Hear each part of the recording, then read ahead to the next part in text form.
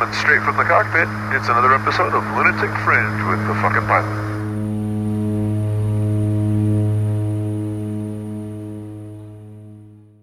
Ready, set, go.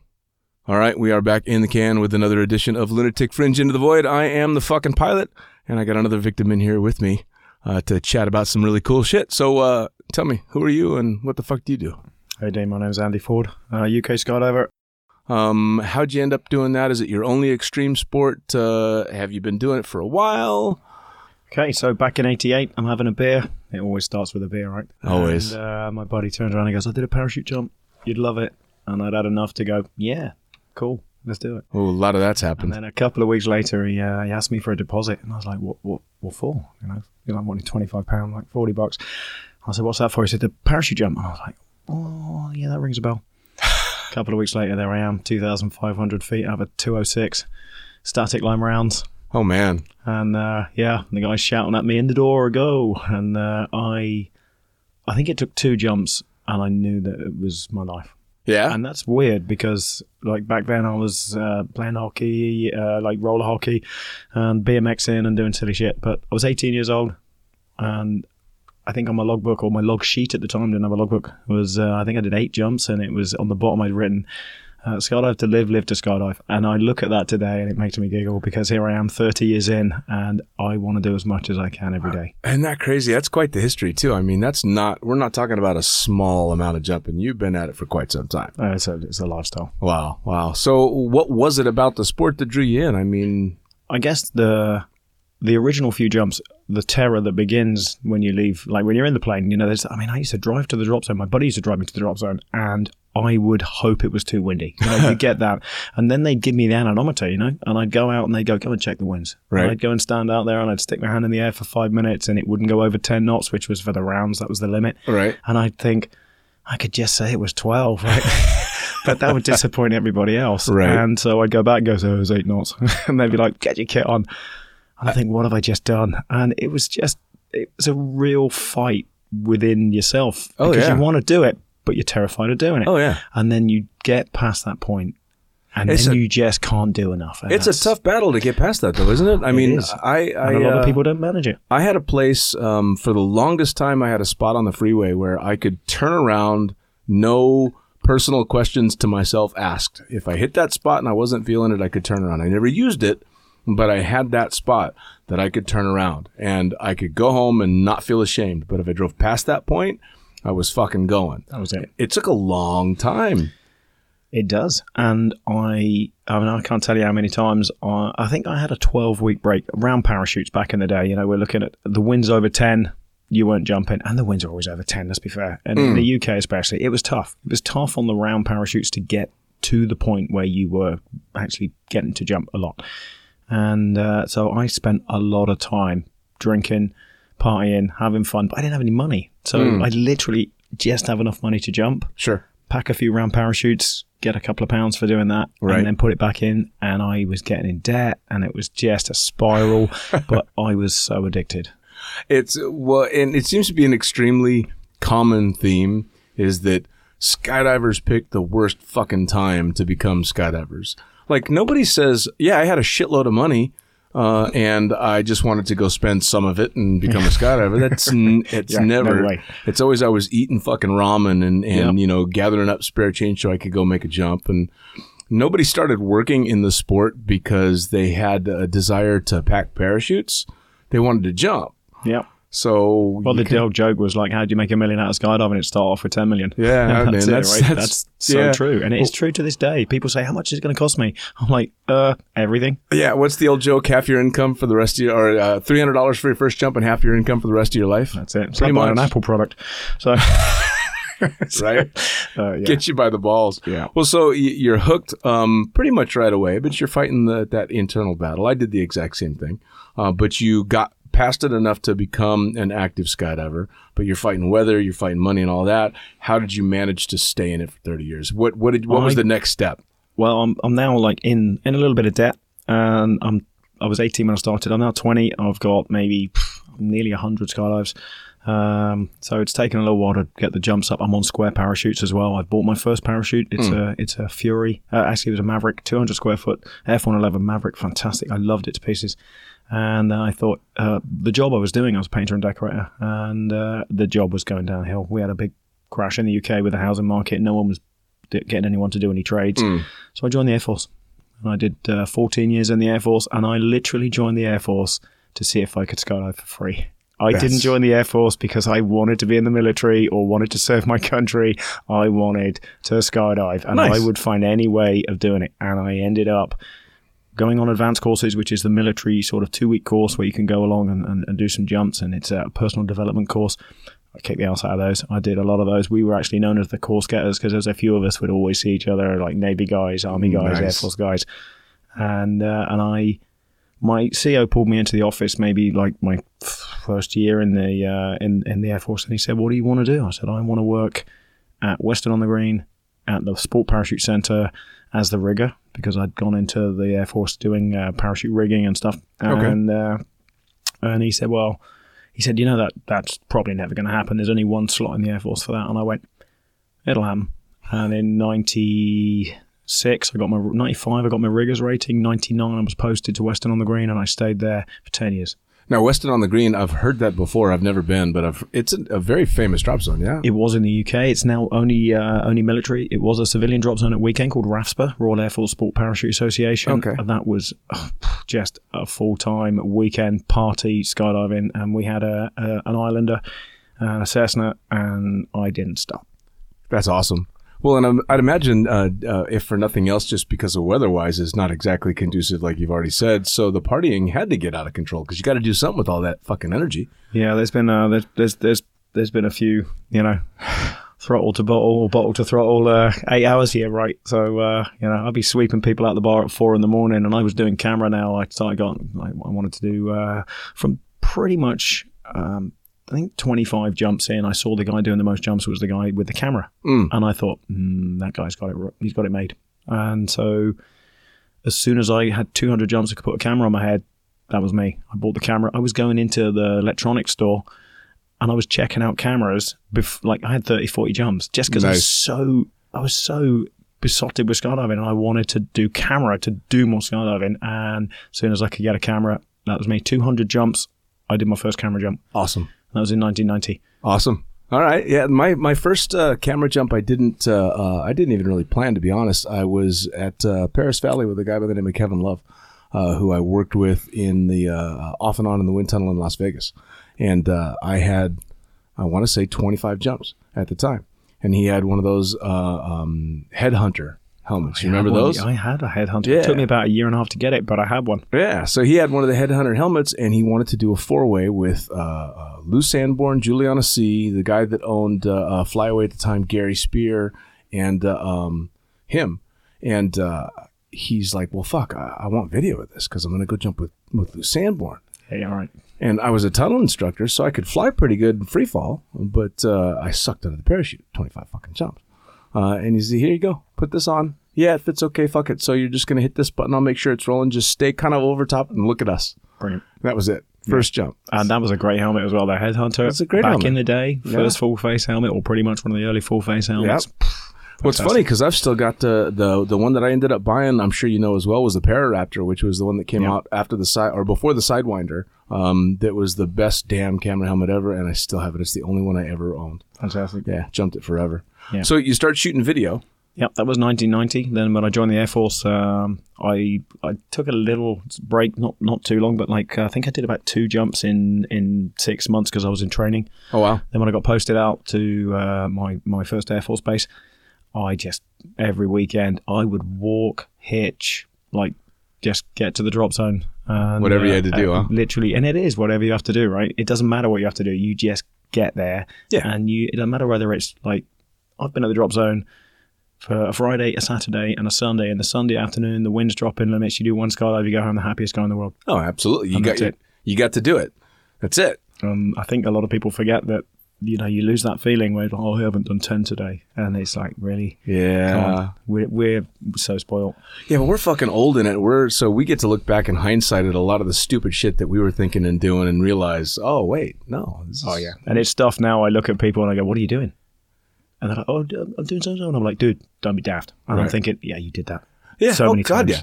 Such an idiot. Oh, for all the times I've tried to correct people and don't do this and don't do that and shaking my head because they're being idiots, I was 10 times the idiot. Yeah. Getting in the Cessna, he'd rev it up at the end of the runway. He'd pile down the runway about 3 feet off the runway, and we'd go past the fuel pump. There'd be 4 people in the, or 5 people in the Cessna, one leaning forwards to the CG, no door, and the guy would nail it up vertical. And he'd get to 400 feet, and as he went over the top, you'd all be like, woo! Like you're in the space shuttle. And I look back at that now and think, holy fuck, how did we ever survive that? How did someone not go out the door? How did we even? If someone did that now, right? I'd lose my shit. I know. If I look back at a lot of the shit that we did back then, how in the hell we got through it is beyond me. Yeah. Beyond me. Well, so you managed to spend 12 years in the military just to be able to jump out of airplanes. Pretty much. But you'd started shooting video and doing all this, so you make it through your military time, and you eventually transitioned to being a full-time jumper? Well, I was, every weekend I was skydiving anyway in the military, and then I was very lucky because when we went over to El Centro, California, I used to jump out the C-130 anyway. I was the only guy who wasn't at the parachute school who was cleared to jump, which was pretty cool, so I did a lot of jumps at the C-130. Nice. 4-way, whatever, it didn't matter. And because I was a civilian jumper, I was just flying around people. It was great fun. Right. Because I was in the military, where the best. And I was just like, yeah, whatever, I can just fly. Right. And then, so I'm doing tandems up in, I guess, 92 to 96. I did tandems. And then I met a guy called Mike Frost who was on the drop zone with a sky surf board. And he said to me, do you want to film me? And I just looked at it and went, yeah, sure. And I went out the door and with him, and he was used to someone who couldn't stay with him out the door, so he did some funky stuff with his arms and started rocketing away. So we talked about it, and I went, don't do that. I can film you, just be normal.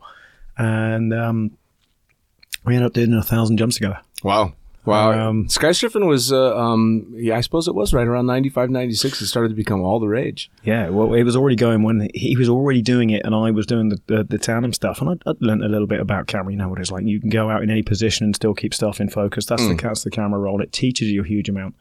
And we're not talking GoPros. You know, we're talking proper top mount cameras and stills cameras. Proper massive old top mount. Yeah, and I just flew with Mike, and then in 96. He said to me, look, he said, we've done maybe 40 jumps together. I want to go to Paris Valley for the SSI Pro Tour tryouts. Yeah. And I was like, what is it? He said, it's the ESPN Pro Tour. If we can get through I think it was 2 jumps. If we get through the 2 jumps on the tryouts, we enter into the competition. A bit like F1, you know, you gain your points, then you go to the X Games. And I was like, yeah, I'm good, I'm up for it. And he was like, well, we've got this sponsorship and that sponsorship. And we were super lucky, man. We're sponsored by PlayStation, sponsored by Converse trainers. You know, we had a little bit of assistance. And the Air Force were good too, man, because I was competing for the UK kind of thing. Right. I might have fudged that a little bit, but I'm competing for the UK, so they gave me time off. 96, Paris Valley, I'm looking around, there's Patrick de Gail on, and you know, there's these guys, I'm just looking around, Troy Hartman and just different teams, and I've seen these guys on video, and there I am, sat at the pool, having a briefing for a competition with them. Oh yeah, I mean, you got, at the time you had Vic and Troy, they won, which year did they win? Vic, I think, won 97, there was Bob Greiner. Was it 97 or 96? Might be 96 because Bob Greiner won 97 with Cliff Birch. And because Vic passed away in 97. So, yeah, they won 96. I'm just totally out of my depth. I'm sat next to Olav Zipser on the aeroplane, and I've got the Chronicles Free Fly videos, and there's this guy sat next to me, and he's doing his cutaway up in his, and he's got a pair of jeans on. You know, I've got a jumpsuit. He's got a pair of jeans on. He's putting himself in the sky surfboard, and he stands up, and his board cuts away the bindings because his cutaway's going out the top of his jeans above his belt. And for those that don't know, describe real quick the cutaway system for a sky surfboard. You have the same as if you have like a kiteboard. You have or a windsurf you have foot bindings, and to get out of the foot bindings, because they literally tie you into the board. You have like a 3-ring circus on the foot bindings, and you can pull a cable which comes up through each leg to a central point. You pull that and it pops both bindings and you can get rid of the board. If you're in trouble, you pop the board and it will just float down and you pick it up. And so every time he stood up, he would pop the cutaway because it wasn't quite long enough. And I'm looking at this guy and I'm like, dude, like we're nearly on running now and I'm laughing because it's funny, but I'm also so nervous as well. I'm of course shitting myself. This is such a big arena for me to be in. Sure.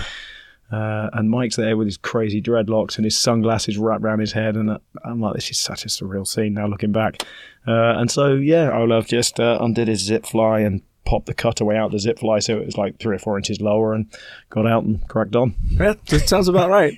That's about the same time I met him a couple of years later in '98 when my SkySurf partner and myself were competing in the Nationals. I was blown away by him because it was the same thing. I had grown up in the sport to see him in Chronicles and these iconic videos to anybody that's watched any of those. This is back when free flying was basically just being born, and they were doing shit that just was unreal. Insane. And I remember meeting Omar was at the drop zone at the time because he was competing in freestyle, and so all these people are there. And I remember meeting Olav, and he wanted nothing to do with me. This is back when Olav knew he was Olav. Oh, yeah. Yeah. And I remember walking away a little bit bummed, but then I met Omar, who completely changed that. He was completely opposite. Fucking sweetheart. Yeah. To cut a long story short, meeting Olav years and years later, he's the biggest sweetheart ever. Yeah. So nice change. And I think it was just, and I've met Olav on various occasions and he's lovely. Oh, yeah. But I think at the time he was cresting that wave, He was like, when he was Olav. I am free fly. Yeah. I am free fly. Oh, and he was. And there's no doubt about it. He did some incredible things to push the sport forward. That was kind of the thing is although it was a bit of a bruise to my ego, he deserved every bit of ego he had at the time. I mean, holy shit, the guy was doing shit that people didn't think was possible. Yeah. This is not very long after people thought it was amazing if you could pass a baton in fucking free fall. Yeah, just a few years, right? Yeah, and Crazy. he's playing catch upside down with a lead-weighted tennis ball. Yeah. Come on. Yeah. I mean, I still see stuff on some of them Chronicle videos now that I think, dude, I know people that would struggle to do that and that think they're good free flies. There was some angle stuff in that where they all had the same t-shirt on. I can't remember the company that sponsored them, but they are all, and you can just see him waving people into slot. Just like, you come forward. Brilliant. It was such next level for him. It was incredible. And it still is. I've got him on VHS now, and I tell you now, I'd still happily sit through Chronicles 1, 2, or 3. Oh, God, yeah, they're hilarious. The Sublime soundtrack, which then completely turned me on to Sublime. I loved them. Yeah, me too. And it just blew my mind. Yeah. The one clip in Chronicles to a Sublime song was the Mississippi song, and it's Olav's over in the distance on his head, and he runs. Yeah. Upside down to the camera, does 2 or 3 cartwheels, turns around and runs away. Yeah. And I remembered watching that over and over and over again going, holy shit. Yeah. And at the time, the Sublime music was not my style music. And as soon as I finished with that, it totally was. I did the same thing. I bought mini discs. I bought them on mini disc. Wicked. And Mike Vale. Yep. Mike Vale was flying with Olav, Charles Bryan, and those guys were insane. Yep. Yeah. Oh, and absolutely. You know what? They set the benchmark and without tunnels. That's the insane thing. When you look at it and you go, well, these guys didn't train anywhere but in the sky. 45 seconds at a time. Boom. Yeah. Insane. Well, and I told the story when I sat and I had Craig Girard over and we were talking about the Vegas tunnel because that's the tunnel I worked in. And there were only 3 tunnels at the time: Fort Bragg, Pigeon Forge, Tennessee, and Vegas. Yep. And they were all just for play. Big old balloon suits, 120 miles an hour of mushy wind. And but you'd learn how to fly the shit out of those suits. Yeah. And my partner and I would go down to Paris Valley all the time to train because we needed the auto for sky surfing. But then, of course, we'd go back to Vegas. And we ended up becoming somewhat friends with the Flyboys at the time, Eli Fritz and the guys. And they all came down to Vegas to fly the tunnel. And it was the funniest fucking thing in the world because, again, I'd watch the Flyboys on these Chronicles videos doing the most amazing things. Yeah. But then they got into head-down helicopter spin. Oh, yeah. Yeah. That Eli would do for days. Yeah. But they got in the tunnel, and it was just disaster. It was wonderful. Because I'm watching these guys just flailing everywhere. Dude, I've been in that Vegas tunnel. And I had some tunnel hours, and I got in there, and it's like an American football helmet with the grid at the front. And amazing. You got a suit, which isn't even around the cuff. It's like a wizard sleeve. Yeah. And I'm like, okay, this is a bit strange. My girl and I were in Vegas anyway, so we just popped in. And yeah, we flew. And it was a humbling experience. And when you see people that were flying up and jump, you had to bounce off the wall really to just keep jumping in and out the airflow. And I could backfly in it, and I could flip to front, and the guy's like, yeah. And I'm looking at the guy driving, I'm tapping my head, like, top it out. He's like, yeah, bro, it's topped out. Yep. That's all you got. Yeah, that's it. Oh, the end of the day would roll around, and we'd open the doors, turn the fan to max with nobody in the control room, and literally fly until your arms you couldn't hold your arms up anymore. Fantastic. It was fantastic. So you're doing the sky surfing stuff, and you're pushing to try and get yourself into the X Games against, the best. Wow. Yeah, just that it's the list now. It just sounds like you're naming names, right? You got so you had Damien Herdlicker, who was flying from Paris. You had Tanya Garcia, who was now Tanya O'Brien, and then you had Team Pulse from Switzerland, which was never come to me, and Eric Frede. French guy. He guys did 2,000 jumps a year. He was an animal. He could wrench the board around in any direction, doing anything. Vivian Vigrath, who was the Swiss girl from Movenpick. They were sponsored by Movenpick. And it was just insane. And we accrued enough points over 4 different Pro Tours, Switzerland, Germany, Titusville in Florida, Paris, and we accrued enough points to go to the 98 X Games, which was Oceanside, California. Air to ground. They got Brian Birkin from Arizona to be the safety guy, as always, because he's the man. We had a CASA 212. That's us. I remember watching it. We had round and around. We did. I think it was might have been one team out at a time. Valery Rozov, the Russian guy, was ripping it at the time and went on to do amazing things. And yeah, I just remember there was a rope at the back with 2 knots on, hang off the back. Right. The Flyboys had already done their thing, even though they weren't in the X Games. They were like a tryout discipline. And you had a air to ground thing on your helmet instead of a camera on the front, and then you'd have your movie camera on the top. So I had 2 PC7 sat on the top, so I got the footage, and one of them was plugged into this air to ground, and they fired it down to a big Jumbotron screen for not the biggest crowd in the world on the beach, but it didn't matter. It was the best demo in the world, right? Of course. And then you'd end up swooping in on the beach. We had matching PlayStation canopies. I mean, I still got Melanie Kanatsa at the time came down, and she took a picture of us flying over the top of like the edge of the crowd line, and I've still got that picture at home, like on a 10x8 that she snapped from underneath as I just lifted my legs up to swoop the crowd line. How cool is that? Oh, dude, it's just, It was a totally different time in skydiving, for sure. Totally. What do you think? Tunnels, that's what changed it all, right? Oh, God, yeah. Well, and everybody says the same thing. Tunnels have become the great equalizer and the great change for skydiving. Yeah. What do you think the downfall of sky surfing was? Because it went from being the potential huge segue into the general public is going to get to know skydiving through sky surfing, and they did to some degree. I certainly took notice of sky everyone surfing. used to come to the drop zone and go, right, well, why are you starting skydiving? I want to be a sky surfer. I want to be a sky surfer. Sure. And I think a couple of things happened. I think it was, as you know now, everything is instant, right? If you don't know the answer to the question, you Google it, boom, and that's it. Everyone's a genius because of Google.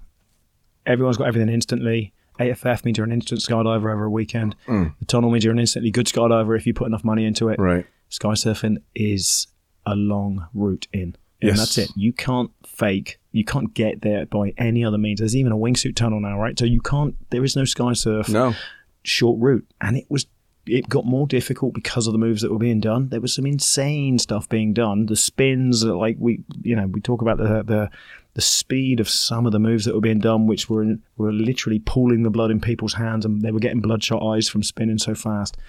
And I think people just found it too difficult to get to a level where they could compete. And so they went into head-up flying, which was, at the time, sit flying. That was the easiest route. And it was fun. And you could do it with your mates, and you could do it fairly quickly because there wasn't a lot of rules. And the sky surfing our nationals in the UK went from a fairly like 7 people down to 5, down to you turn up, you get a medal. And at that point, and then the world level did the same. Like there was less and less people coming to do the world level, and they went, well, this is not working anymore. Well, was it? We talked about it before. Was it Sean McCormick that came up with the Invisible Man? Yeah. 97. Yeah. That was down in Titusville. We competed against Sean in the tryouts to get into the to get into the Pro Tour in Right. 96 at Paris. We got to Titusville in 97. He'd been picked up as a sponsored athlete, done 700 jumps, Right. and straight out the box, he's standing on the board in a red and white jumpsuit. And I remember watching it on the screen because they showed it like as you downloaded. Right. And this guy spun so hard standing on the board that he blurred. And literally you couldn't tell the red from the white. And it just became an incredible blur on the screen. And it was called The Invisible Man because he started to disappear. Yeah. However, doing that, as you came out of it, hands out to slow down and all the blood gets shot out to the extremities. Yep. And suddenly this guy's hands looks like, big flubber hands and it becomes difficult to pull. Yeah. And all these crazy things are going on. I mean, my Skysurf partner, Mike, pretty much was like, we saw this in training as well. And we was like, well, we can try that. And within 3 jumps, he's got bloodshot eyes. And I mean scary bloodshot eyes. And I'm looking at him going, dude, we need to stop this. Yeah, It It got to the point where my partner and I kind of were the same thing. Beside the fact that by the time we got into it, the field of sky surfing had backed down so much. And they were still separating male and female. Yeah, at which the time. is ridiculous because there's not enough people to fill both categories. No, it was totally ridiculous. Yeah. Well, and so we showed up at the 98 Nationals in the intermediate.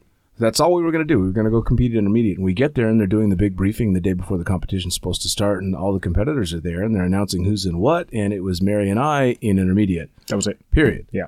And then they announced for the open category as Craig and Tanya. And that's it. And I'm looking at Mary and she's looking at me and both of us are like, fuck this. And step up. So Mary held up her hand and she's like, can we compete in open? Yeah. Because and she and I were of the same mind in that I would rather fucking get a silver medal for losing to someone than get a gold for winning by myself. Fuck that. Yeah. And what that ended up being was because there was no doubt Craig and Tanya were so much better than us that for us it just became a weekend of fun jumping with 2 amazing sky surfers that were teaching us shit. Yeah. And that's that they're that much better than you when they're teaching you how to do better during and both of them, nationals. I mean, it's not that sort of competition where no one talks to each other and no one's like, it's not this 4 and 8 where everyone's just in their own zone. Yeah. Both Craig and Tanya, the way they are just so magnanimous. Oh, they're absolutely. super helpful. No, and if they see something that they can help you with, they will.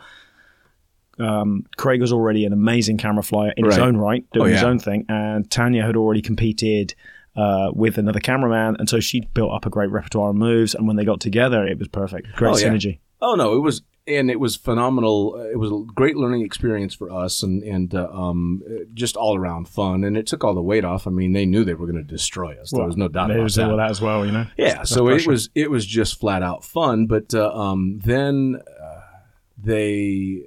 the field started to get smaller and smaller. And then the moves like the Invisible Man came out and both of us were like, yeah, no, that was fun. Yeah. We'll take our silver medal. Thank you. And that's it. Some of that inverted stuff. I mean, it's a super challenge for a camera flyer. I mean, you're doing stuff that's doing 100 miles an hour, and then you're doing stuff that's doing 160 miles an hour. And the transition between those 2 moves is 1 or 2 seconds. And it's, as a camera flyer, it's the most challenging thing I've ever filmed. Well, you're using every bit of your max range. In both ends directions. of that, and that's the thing. Yeah. I used to jump with wings from wrist to hip. Yeah, me too. But also a nylon fronted jumpsuit where I could bring everything in and I could go as fast as possible. And it was more about how we put moves together than the actual moves themselves. Because that was where, for me, it all became, I think that's where we did well, was you would go from this move to this move to this move, and it was the grouting between the tiles. Sure. If I'm, yeah, it's that transition. Absolutely. Because you can do a good move, but if you can't get it into the next move, it looks shit. Yeah, well, and I don't know really what your style was. Mine was generally all belly and back. I was not free flying, and a lot of the people weren't quite there yet. I mean, there were a few that were doing a lot of the free flying stuff, and I know Olav was trying to do shit like that as well. Yeah, well, Olav and Charles, they just go off. Both of them in their own sort of genre would go off so crazy that I didn't know what was going on when I watched the video. Right. It was just going off in front of us. Christian Schmidt, German guy, used to film Oliver Fuhrer. That was Team Pulse. Right. Christian used to wear a super heavyweight baggy jumpsuit, no wings, but he could fly with Oliver. But pretty much most other flyers were wearing wings, and it's super difficult to free fly with big wings. Yeah. You only need one to catch the air, and suddenly, boom, there done. you go, off you go. It was a fun It was I would say 96, 97, 98. Out of 30 years skydiving, still rank right up there with my most fun years. And I've done some cool stuff, but that is an amazing. I look back to that and it still just makes me grin. Oh, of course. Well, and I've always found the funny thing too, especially after when I'm almost 24 years in as well, and people don't even know me as a jumper very much. You know, maybe they'll see me do hop and pops and stuff, but for the most part, I'm sitting in the front of the plane. Exactly. And there's a shitload of jumpers out there that don't know I skydive at all.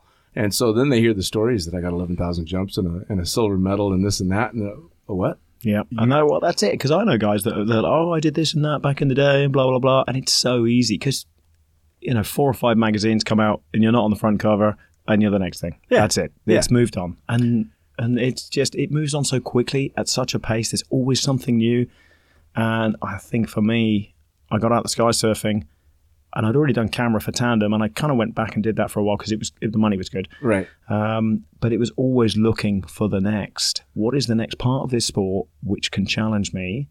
Not that I had beaten that part, but you just got to stay fresh and do new stuff. And this sport never stops giving. No. And it never stops challenging you as long as you're looking for that challenge. That's it. You get bored in this sport, you are not looking hard enough. No, not at all. And I mean, I took a good break from jumping for quite a while, and I've told the story before. I got back into it when a friend asked me to jump after a 4-year break, and the idea of jumping made me nervous. And I went, oh shit, it's time to jump again. That's good, right? Yeah, let's get back in the air because I got the butterflies. That little bit of fear is back again, which is nice. But people still say, do you get scared? And it's like, well, not day to day, but if you haven't done something for a while, you are back in the in the seat.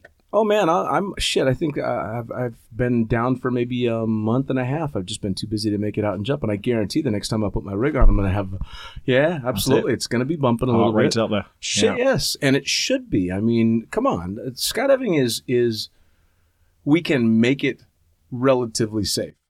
It's still fucking dangerous. Yeah, it is. We're jumping out of airplanes. Yeah. You're trusting your life to nylon and strings and good decisions. Well, the last one is the one, right? Because technology's moved on at such a pace. Everything is so good. You know? It's rare that you have, if you weren't jumping a super high performance canopy and you weren't pushing your limits on the equipment side, it's rare you're ever going to have a problem. Yeah. You do 10, 20,000 jumps on something like a Spectre 135. I can't imagine if you keep your kit in good condition how you'd ever have a problem. Well, I used to say to all my students, the best way to solve problems in the air is to fix them on the ground. That's it. A good pre-flight of your gear, paying attention when you're packing, not being a bit of an ass clown, and just realizing that the skydive doesn't start when you're getting out the door, right? No, hell no. It starts on your drive to the damn drop zone, if not before. The decisions you made the night before. Did you get a good night's sleep? Did you have too much to drink or something else? Come on. But that's the same as a lot of sports. That's the same as flying, I'm sure, because I'm not a pilot, but that's the same as flying. How you feel affects your day. When you start your day, whether you start your day positive or you don't have a good sleep or you've had a couple of beers, even if it's a couple of nights before. I'm not so good with the beers now. Right. It happens. And so, you feel jet lag or anything of those things. And that is the first issue on that tick list of why an incident comes. That's it. Well, and you and I are getting older, so all those things affect us a little bit. It does. A little harder. Yep. It's again, I've said that before. I still feel mentally like I'm 18 most days, but physically, I have to tell my body that sometimes. Oh man, yeah. In the morning, I am my age getting out of bed. Holy shit, I feel it in the morning, and usually after a good 5-6 hours in the seat flying all day. Oh yeah, I feel it. I feel it. So you transition out of sky surfing. Yeah, I wanted to stay in camera. I love camera. It's still. I don't actually fly camera now because I guess 5,000 camera jumps. It wore me out a little. I like having a neck that still turns. Exactly, and a lot of those camera jumps were with big cameras and big stills cameras with big lenses and flash guns. Sure. I'm jumping like 20 pound a kit, and I've done 3,000 plus jumps, and we're not talking GoPros. That's another thousands and thousands of jumps. But we're talking big cameras. There's a lot of jumpers out there that don't have any fucking clue what we're talking about. If you tried to describe it along the lines of a VHS tape, they still wouldn't know what the fuck you were talking about. You pick up a decent Canon camera and you put a lens on, and they'll pick up another one, and now pick up a flash gun and the cables and the batteries, and you you hold it in your hands and go, well, that's fairly solid. Oh, yeah. Go, yeah, now put it on your head and do 1,000 jumps or 4,000 jumps. That's why I don't do day-to-day camera now. However, it's still my passion. I will put just a stills camera on. I wish I'd done this a long time ago. I've shot video for years. I went into four-way video. I filmed the female four-way team, VMAX at the time. I was asked to do that because their cameraman kind of retired after they'd won a couple of world meets. We won a world meet in 2003. Nice. So we beat the Norwegians by a couple of points over 10 rounds, which was good. So that was my first world meet. My first world meet with four-way. I did the 97 World Air Games with Skysurf with Mike. And four-way in 2003. Won the World Championship, which was awesome. I also got free membership, lifetime membership to the Parachute Association in the UK. Nice. That saved me a couple of grand since, which at the time I was like, oh, that's nice. Now I'm like, yeah, winner. Hindsight. And it was always camera-based, camera-oriented. And then around 99, I'm doing tandem camera, finishing with the sky surfing, and the wingsuit came out. And I filmed the British 100-way record. Cool. And my buddy had his wingsuit with him, and it's the Birdman Classic 1-zip. That's the one where you had to basically roll around on the floor like a beetle stuck on its back to get in it, and the zip started like above the belt line, and it was a pain to get in. But it was the first wingsuit, and I had mine in the post, and he's like, "Yeah, I'm going to jump it next week." I'm like, "Max, that's awesome," and I arrived because I worked on the drop zone with the military all week. Mine arrived on the Monday or Tuesday morning. Jumped it on the Wednesday out the Skyvan, and I spoke to him, and he was cursing me because he thought he was going to be the first one to jump it. My CI, my chief instructor, phoned the British Parachute Association and was like, "Oh, I got this wingsuit. This guy wants to jump it. What do I do?" And they were like, "Well, who is it?" So that's 40. He went, "All right. Phone me, tell me he hasn't died." And that was pretty much it. And I remember getting off we went out, the Skyvan had come in and dropped troops. Right. And the guy, superb guy, this pilot turned around and he said to the staff at the centre, he went, "You guys want to jump while I just fly back to the airfield, to the airfield they house the Skyvan?" He said, "You guys want to get out? I'll take you to the top." Cheers, Dave. So we get on, there's a four-way, myself and one of my best friends. He's wearing my camera suit with the big wings, thinking, "Yeah, you got a wingsuit, I got camera wings, I'll film you." Right. I was like, and I get on the ramp, give him a low five because I can't lift my arms very high. My heart rate's right through the roof. Took a deep breath, and I dropped off the ramp, and I watched him disappear, and I watched him fall away from me. And I just thought, "Whoa, look how fast you're going," not thinking, "Look how slow am I going?" Right. Until I looked up, and there's four guys with wide eyes waving at me from the ramp, and they are half as close again as this guy. And that was on a Birdman Classic. Right. And it captured my imagination. And I just travelled and wingsuited, and I taught other people to wingsuit. I helped write the guidelines for wingsuiting in the UK, and I just wanted it done. I'm a safety freak. I love stuff being done safely. Sure. Because I've seen too much stuff go wrong, right? And so it's just easier to avoid it with a little bit of common sense. Sure. And I've got like 1,600 wingsuit jumps now. Took a little break in the middle of the 2000s, maybe 2006, 7, 8. And I think at that point there were so many different type of wingsuits. It was like canopies. They were going in so many different genres and directions. I was like, "Oh, dude, I can't." You're trying to get people with this, flying with people with that, and it just wasn't working for me. So I opted out for a little while and did other stuff, but instructional ratings and stuff. But yeah, literally, I did a wingsuit jump today, and it never ceases to make me smile. Nice. Now, so how many jumps did you have when you made your first wingsuit jump, roughly? I guess, what was that? That was 99. So I must have had 2,000 jumps. So a good chunk of jumps at the time. Yeah, 10 times as many as you need now, right? Oh, God, yeah. And it still got your full and utter attention, scared the shit out of you. Totally. And then became just amazing. I've never checked an altimeter so much on one skydive. Yeah, how many checking times? it and I'm looking at it going, "Well, that's wrong." And I check it again and go, "Yeah, that must be wrong." How many times do those mental alarms go off? Yeah, and it's crazy because you got that body clock, and it's so used to, I was doing a bit free flying, I was doing all the other stuff, and suddenly I can fly for 2 minutes, and that's in the first wingsuit. 2 minutes was a good base I could get to, and even the audibles, which were track time at the time, the Pro Track and stuff, they couldn't keep up. the parameters weren't set correctly for wingsuits, so it would go, yeah, we did 8 seconds. Right. Because then it thinks you've pulled. And I just go out, and I used to time it off the video, and my thing was trying to fly for as long as possible in this suit. And I could get 2 minutes, 10 seconds. And that was incredible when you think 50 seconds is a normal skydive. Oh, yeah. So It's what's ridiculous. You're more than doubling it. yeah. But now, if you're not doing 2 minutes in a wingsuit now, you're probably not even opening the wings. All right. Now, have you ever done any base jumping with this kind of stuff?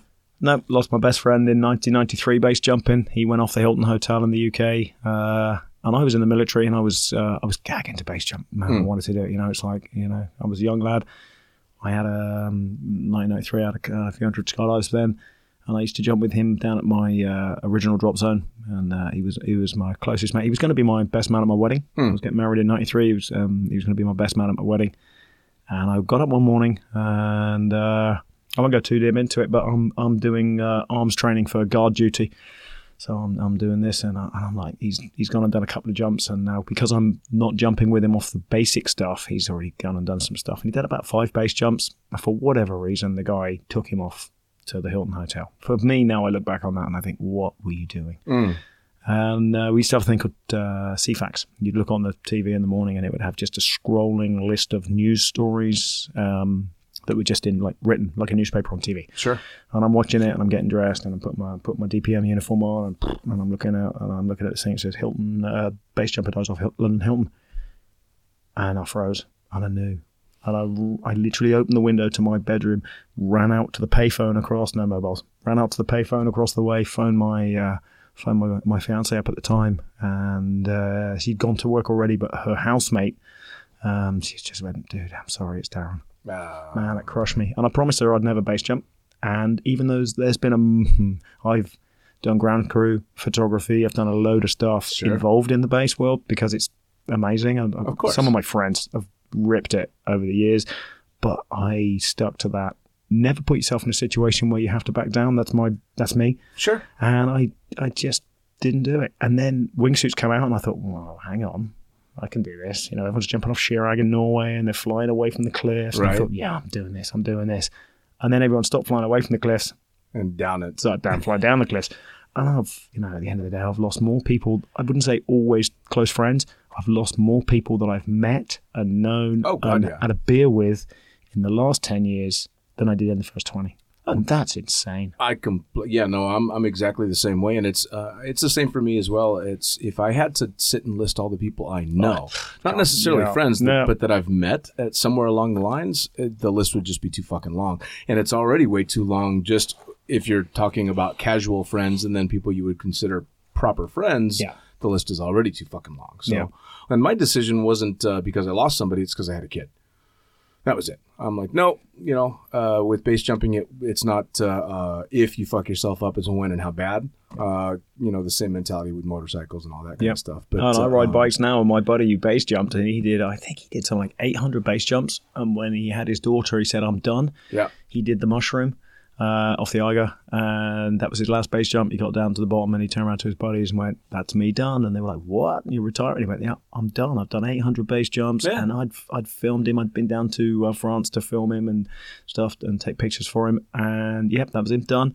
And I had the utmost respect for him to do that. And I notice now, and the stuff you were talking about with Junior, when there's a moment in your life where you think, I am going to step back from this because the risk versus reward is just not enough. It's not there anymore. That's it. It's just not there anymore. Well, and for me, I was lucky that the reward, I never thought it was there. It was never worth the level of risk that was going to be put out. And I knew I was going to enjoy the hell out of it, which meant that I knew myself I was going to push it even further. Yeah.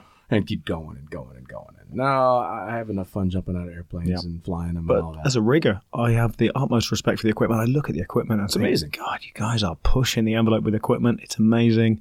Harnesses, pilot chutes, the way they've come on, and the canopies themselves. I mean, it's incredible. Oh, yeah. And I love the equipment. I'm a proper geek when it comes to the equipment. it's just not for me. Well, and I had the chance to talk to Matt and Mike from Squirrel. Yep. And they actually wouldn't tell me shit about the equipment because they're like, no, that's fucking boring. Go to the website. Yeah. Well, yeah. Which is proper, but I'm blown away by the technology. The stuff they're doing is incredible. They turn people into little engineless jet fighters. It's and especially with their background, because they don't come from the background that you would think someone would to do what they've done. It's technology, man. It just leaps and bounds forward from where you and I started. Yeah. I mean, when we were jumping with cameras that were almost as big as your head, and I think it's the technology in the sport seems to me, well, technology in general seems to be both a blessing and a curse. Everything. GoPros, wind tunnels, you name it. It's got two sides. WhatsApp, all that shit fucks with me so bad. Anything like that. It's just, Yeah. The thing is, I think when the GoPro first came out and it had the photo mode on it, I was like, oh, you know what? That's it. I'm screwed. Or the digital camera came out. Everyone's going to be a photographer. Sure. Actually, I think it's worked in the other way around. People don't understand cameras. No. Because they don't have to. No. So it's like when the Tesla comes out, and everyone's got one and it's got auto drive, it doesn't matter. No. Being a racing driver, actually, it won't make it more difficult. It'll make it easier to become a racing driver because 90% of the population won't be able to drive anyway. And it's the same with the GoPro. You know, you look back, I look at the GoPro now and everyone goes, look at this great photograph. It's like, well, it's a screen grab, bro. Yeah. And it won't blow up bigger than an A4 or whatever. And if you know how to use a camera, it's actually unusual now to find photographers. Sure. There's some people here that that work and they know how to use a lens and change a lens and apertures and stuff. But most people are just like, they don't have a clue. What do I do? And I used to be the same way, even though I started out with my first camera was a 35 millimeter Canon Elan. Yep. With a 15 millimeter Sigma lens, wide angle. That's what everybody was jumping. So I had this massive fucking camera on the front of my helmet, and I had no idea how to use it except in skydiving. That's it. Yep. And so I don't know why I ended up deciding to do it, but I'm sitting there in my living room with all this really expensive camera equipment that I had no fucking clue how to use. And finally decided, all right, no, I'm going to try and figure out what the hell's going on. And I was living in Vegas at the time, and I became friends with a guy who's still a lifelong friend of mine named Jim that was working at a camera store at the time and is a high-end photographer. And he kind of took me under his wing and taught me a fair amount. And he's extremely skilled when it came to photography. And I was very lucky in that I had access to a lot of content being in Las Vegas. You have all these amazing places to shoot. And I was also working in a strip club at the time. And every stripper in that place thought that they were going to go be famous, and they all wanted headshots. And they all wanted cool pictures. So Jim loved me because... Yeah, no shit. Access all areas. Every 3 or 4 days, I'm showing up with another beautiful girl that wants to go take her top off in Red Rock and take pictures. Yeah, sure, I'm a photographer. No fucking clue. No clue. And Jim had to teach me along the way. And that's the only reason that I ended up learning anything about cameras. Yeah. But even now, they've gone so far and above. And sport mode does it all, right? Yeah, but it's nice to be... I mean, my typical... type of photography now, I stay away from the wide angle stuff. If you want to do wide angle, then jump a GoPro. I don't jump a 15mm lens anymore. I do have a beautiful Canon 15mm lens. It sits there in a box. I like the 85mm. I like the profile. I like the portrait shots. I like your long depth of field. And I'm a very selfish photographer, if I'm honest. I will fly. I go to Tesla every year and I fly for the Wingsuit Boogie. And I will put an 85mm lens on. And I will take one person and everyone else will fade into the background. But the background is, with that depth of field, is pulled right into the lens. Sure. And that one guy out of a 20-way will be like, oh my God, it's the best picture I've ever seen. And everyone else like, yeah, I'm out of focus, mate. I don't take it for them. I take it for me. Right. And and then someone else will be in focus, or I'll get 2 or 3 people in focus, and everything else is really soft and crushed into the depth of field in the background. But it's funny because people are so used to everyone's in focus, it's sharp forever, and everyone wants to buy the shot. It works if you're on a flat formation. If you're above a formation where everyone is on the same horizontal plane, it works because everyone's at the same focal distance. Sure. But as soon as you have stuff like wingsuits, which is more of a cloud of people, there's a lot of disappointed people if they're looking for photos with me. Well, but hey, come on. I mean, I'm honest with them to start with. Yeah. Well, you're out there doing it for both you and them, and so you're gonna have one lucky fucker with an amazing picture. Absolutely, which is cool. Yeah. So you do all this military stuff. You're not in the military anymore. So when did you walk away from the military? 2004. So 2004 out of the military. So and did 1990 to 2004. And then I stayed at that drop zone as a civilian contractor for rigging. And I ran their rigging room until 2009. I switched drop zones by that time because the civilian drop zone ended. So I wasn't there at weekends anymore. I jumped to another drop zone, Chuck and Drogues, doing AFF. And I still currently run my own company in the UK, doing AFF and tandem. And then filming for movies. If I can film, I've done a lot of filming. So I've done, since 1993, I've done stuff that's been paid. And so I've done a lot of filming. Anything that comes along keeps me in the air, if I'm honest, Dean. It's not about what particular thing I want to do. I will do anything that gets me out of an aeroplane. Isn't that nice? It's the best, right? Well, and it's a very cool thing. I remember talking to family members at some point, and of course, when you pick something like skydiving as a, quote, career, they get a bit nervous. Of course. My family might have been a little bit different because I quit being a stripper to jump out of airplanes. So that was a step up in their estimation. But still, not something you would think of as a lifelong career. But here I am, 23 years into it, and you're more than that as well. There's a lot of longevity in the sport, and I explained to them a long time ago that you hit a certain level in skydiving and you're employed for as long as you're able to do the job. Somewhere in the world, I've got a job, Chuck and Drogues, shooting video, flying a jump plane. For you, it's doing rigging and teaching students. Whatever you need to do to stay in the sport. And now skydiving is to the masses more with the AFF courses and stuff like that. And I know they've been around a long time, but there was a point where it was static line and a lot of people fell away from the sport. And I'm not saying we're keeping people in the sport just because of AFF, but there is a higher retention rate. Sure. So the people that I teach to skydive, I'm then helping them with their parachute choices. I'm then selling them parachutes because I'm a dealer for PD and I'm a dealer for Sunpath. And I'm then looking after them when they want to free fly. And then when they got onto wingsuits. And it's just, basically you build your own lifelong profile with these people. And I look around, I'm never proud of them when I'm sat on the plane. I'm at the front of the plane next to the pilot. I've got a tandem and I'm looking down the plane and I'm going, the AFF instructor was my student. Sure. And then the guy in front of him, that guy who's teaching free fly, he was my student. I taught him to free fly, and I taught him AFF. And there's guys I've worked with all over the world where I'm very proud to see that they are active in the sport because, believe me, Dean, I've got in my office a stack of logbooks from people that don't come back. Sure. And that's just through money, through family, through whatever. So the guys that stay the course, I'm super proud of them. Oh, without a doubt. I remember my kind of my reality check with that moment was when I shot video for a tandem instructor, and he was my tandem instructor on my very first jump. And next thing you know, I'm out in front of him shooting video. And then a couple of years later, I'm taking a friend of his on a tandem, and he's jumping with me, and I'm hanging under the drogue with someone else's buddy. And holy shit, that fucking guy taught me how to skydive. That's incredible, huh? Yeah. And then all these years later, I've got quite a few of my students that have gone on to become instructors and do all these really cool things. And you look back and go, holy shit, it's very cool that I played even a small part in this kind of stuff. It kind of makes you feel like you haven't wasted your time because skydiving at the end of the day is a recreational sport. Sure. You know, I'm not changing the world. No. You know, I'm not, I haven't invented penicillin. No. You know, so at the end of the day, I'm just chucking people out of planes or taking people out of planes.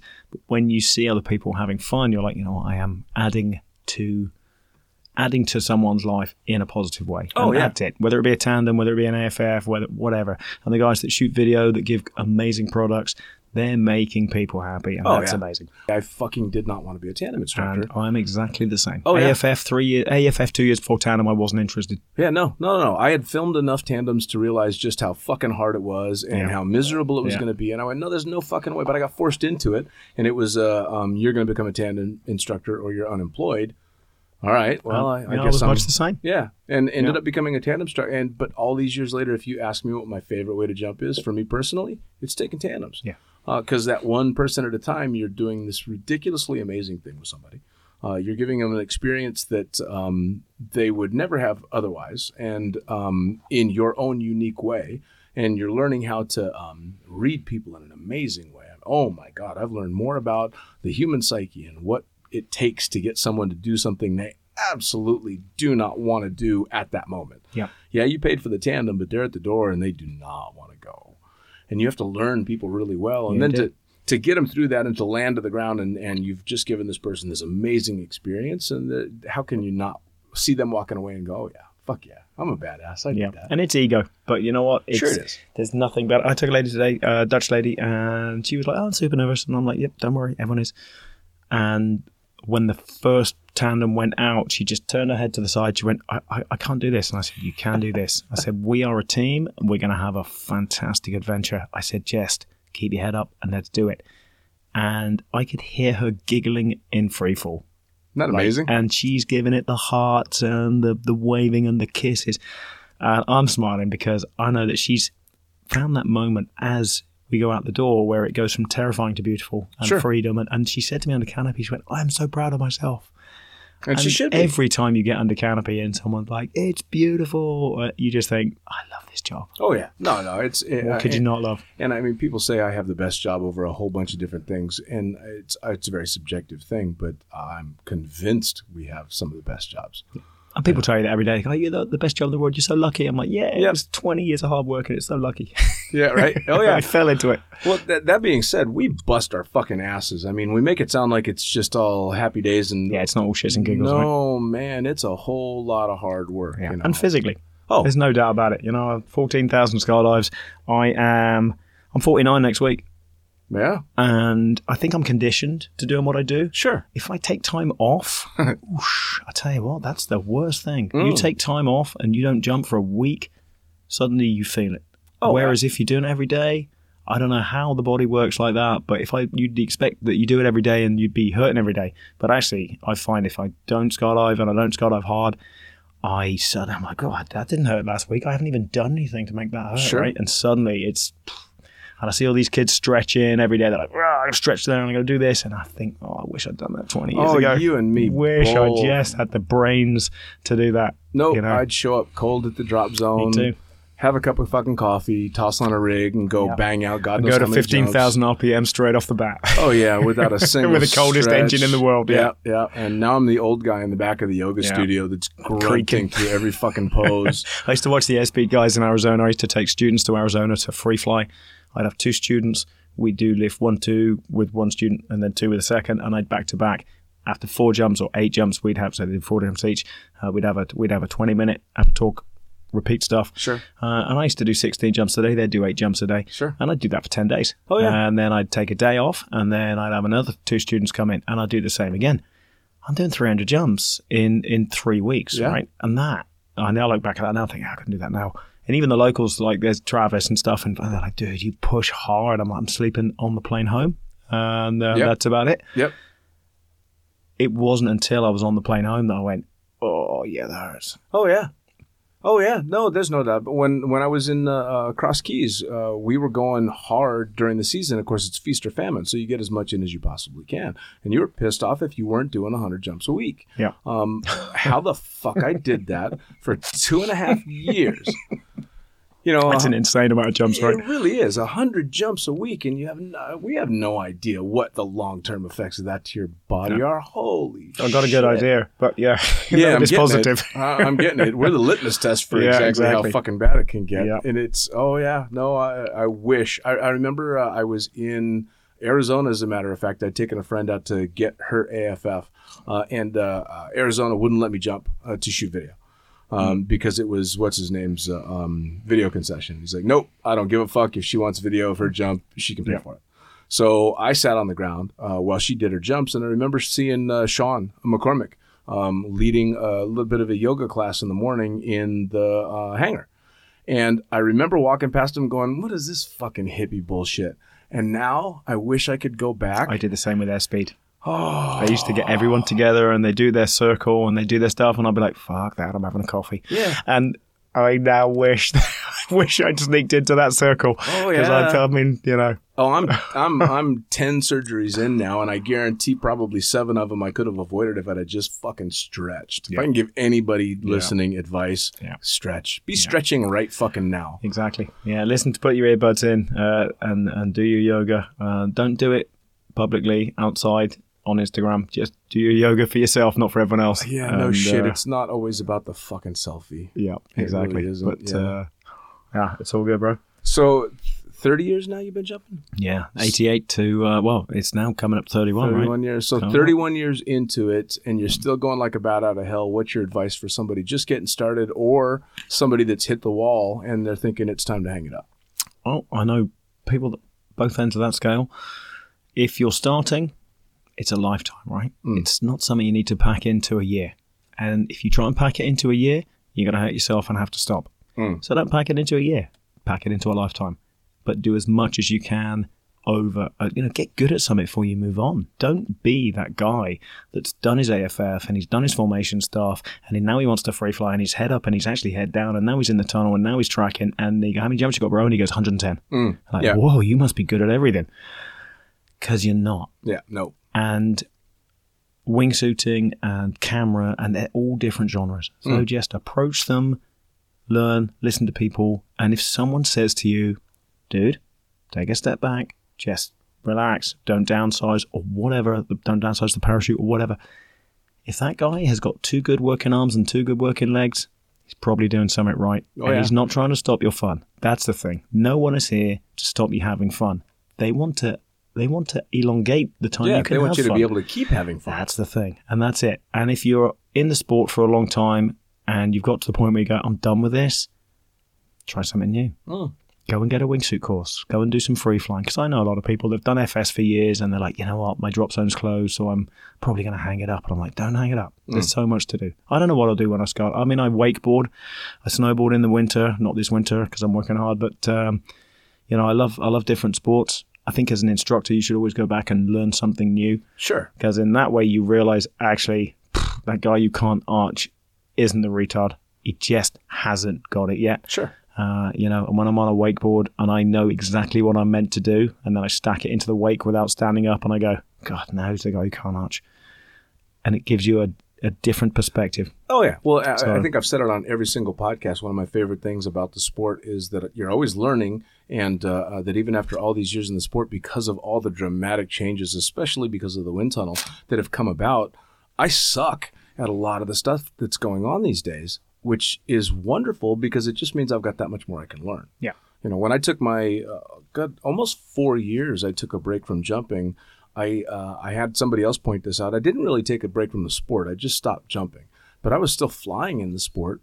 Still immersed. Yeah, so I'm still very deep in the community and deep in the sport and deep in all the activities. I just wasn't jumping because the jumping had just faded a little bit for me. So for me, taking a break was a great thing because then I came back and it had all jumped so far past me that now I'm just a fun jumper. It's fucking great. Yeah. I see people rush in. People rush in, they want to get it done. I've got guys in the UK, and the guy's he's off his AFF, he's doing his formation skydiving. He's maybe got 60 jumps, and he's like, hey, 40, when can I do a wingsuit jump? And I'm like, well, 200 jumps in 18 months, 500 jumps if you can't do 200 in 18 months, you know? And he's like, oh, okay. Is there anywhere I can do it quicker? I'm like, oh, buddy, Sure, you can go to Lodi. Yeah. I'm like, come on. And that's sadly the mentality with a lot of today's society is get it done. Yeah. I can do it yesterday. It's instant. Well, and everything's instant. Half of the time they don't even want to do it because they want to do it. They want to do it because they want to try and impress other people. That's the other thing. With if the I can pictures. get it on Instagram, then I'm cool, right? Yeah, how many likes can I get? I took this chick on a ride along a couple of weeks back, and she got in the airplane, put her headset on, and promptly the entire flight did nothing but take selfies. I know, right? I don't think she looked outside the plane once. That's insane. And I don't understand that mentality.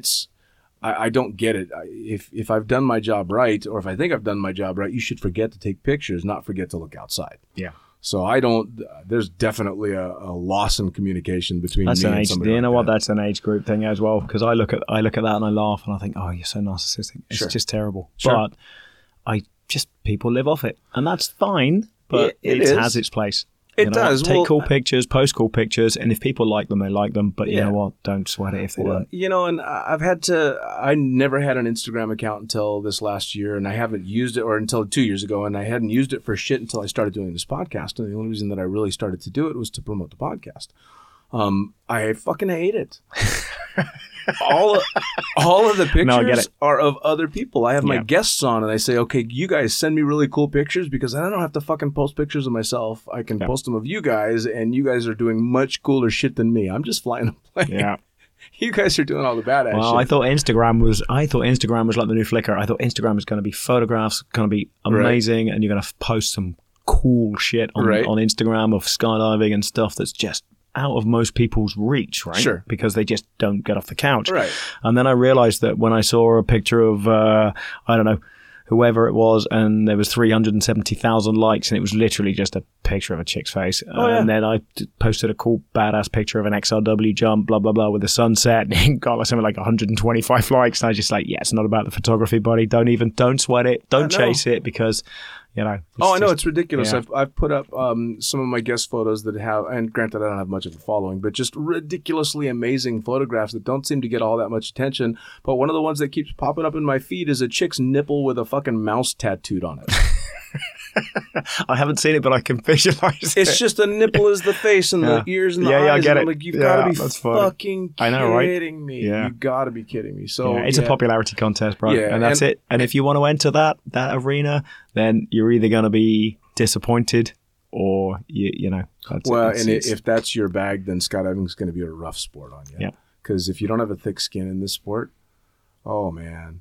Yeah, soft-skinned people that are easily offended don't generally tend to do too well in skydiving. You got to have it's quite a crew when it comes to some banter. It's good. Oh, absolutely. So well, it's brutal, but that's what we like, right? That's kind of my favorite part about it. Yeah, so I can give as good as I can take, and God knows I've ended up having to be on both sides of that. You can have some quiet days on the plane, and then you can have some days on the plane where you're actually thinking, am I getting paid for this? Like today for me, I got to be fair, today for me, I laughed all day long. My students were fantastic. I did 7 tandems.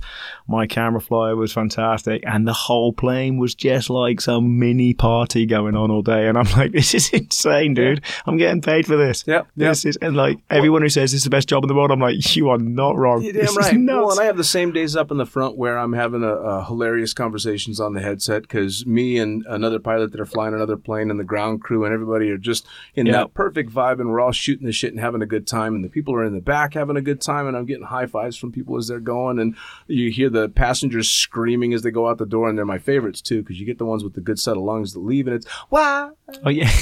It's falling just off a cliff. Yeah, it's the cartoon version. Yeah. And those are the days when you're literally going, oh fuck, it's wow, this is ridiculously amazing, and you're heading home at the end of the day going, was that work? Am I paying for that, or am I getting paid for that? Yeah. I suppose that's the real test of it all.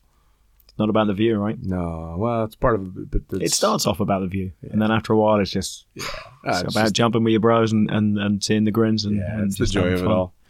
Well, I'll tell you what, man, this has been absolutely fantastic. We're gonna have to do it again sometime. Yeah, sounds good. Keep it in the air, man. Keep jumping. Always keep doing will. all that crazy shit. All right. Thanks, Dave. Blast. Take care. Thanks, bro. Cheers. All right. This has been another edition of Lunatic Fringe Into the Void with me, the fucking pilot, brought to you proudly in association with Blue Skies Magazine. Head on over to blueskiesmag.com where you can subscribe to the magazine. You can get yourself some really cool swag like leggings and t-shirts and previously published issues. And you can also submit your own really cool stories. If I can write for the magazine, so can you. So drop a line to Laura and Cola and let them know what you've been up to. As for me, you can catch my stuff at thefuckingpilot.net. There you're going to have links not only to all my guests, but you're going to be able to get your hands on both the books that I've published. The Blue Skies Magazine Fucking Pilot book was the first one out, and the second one out now is The Accidental Stripper. You can catch both of those in digital and print format via Amazon, but links straight to them are on my website. You can also catch me on Facebook at The Effin Pilot, EFFIN Pilot, and Instagram at The Princess Pilot. Both of those will get you links not only to my stuff but to my guests as well. As always, it's been a blast having you, and we will see you next time around on Lunatic Fringe Into the Void.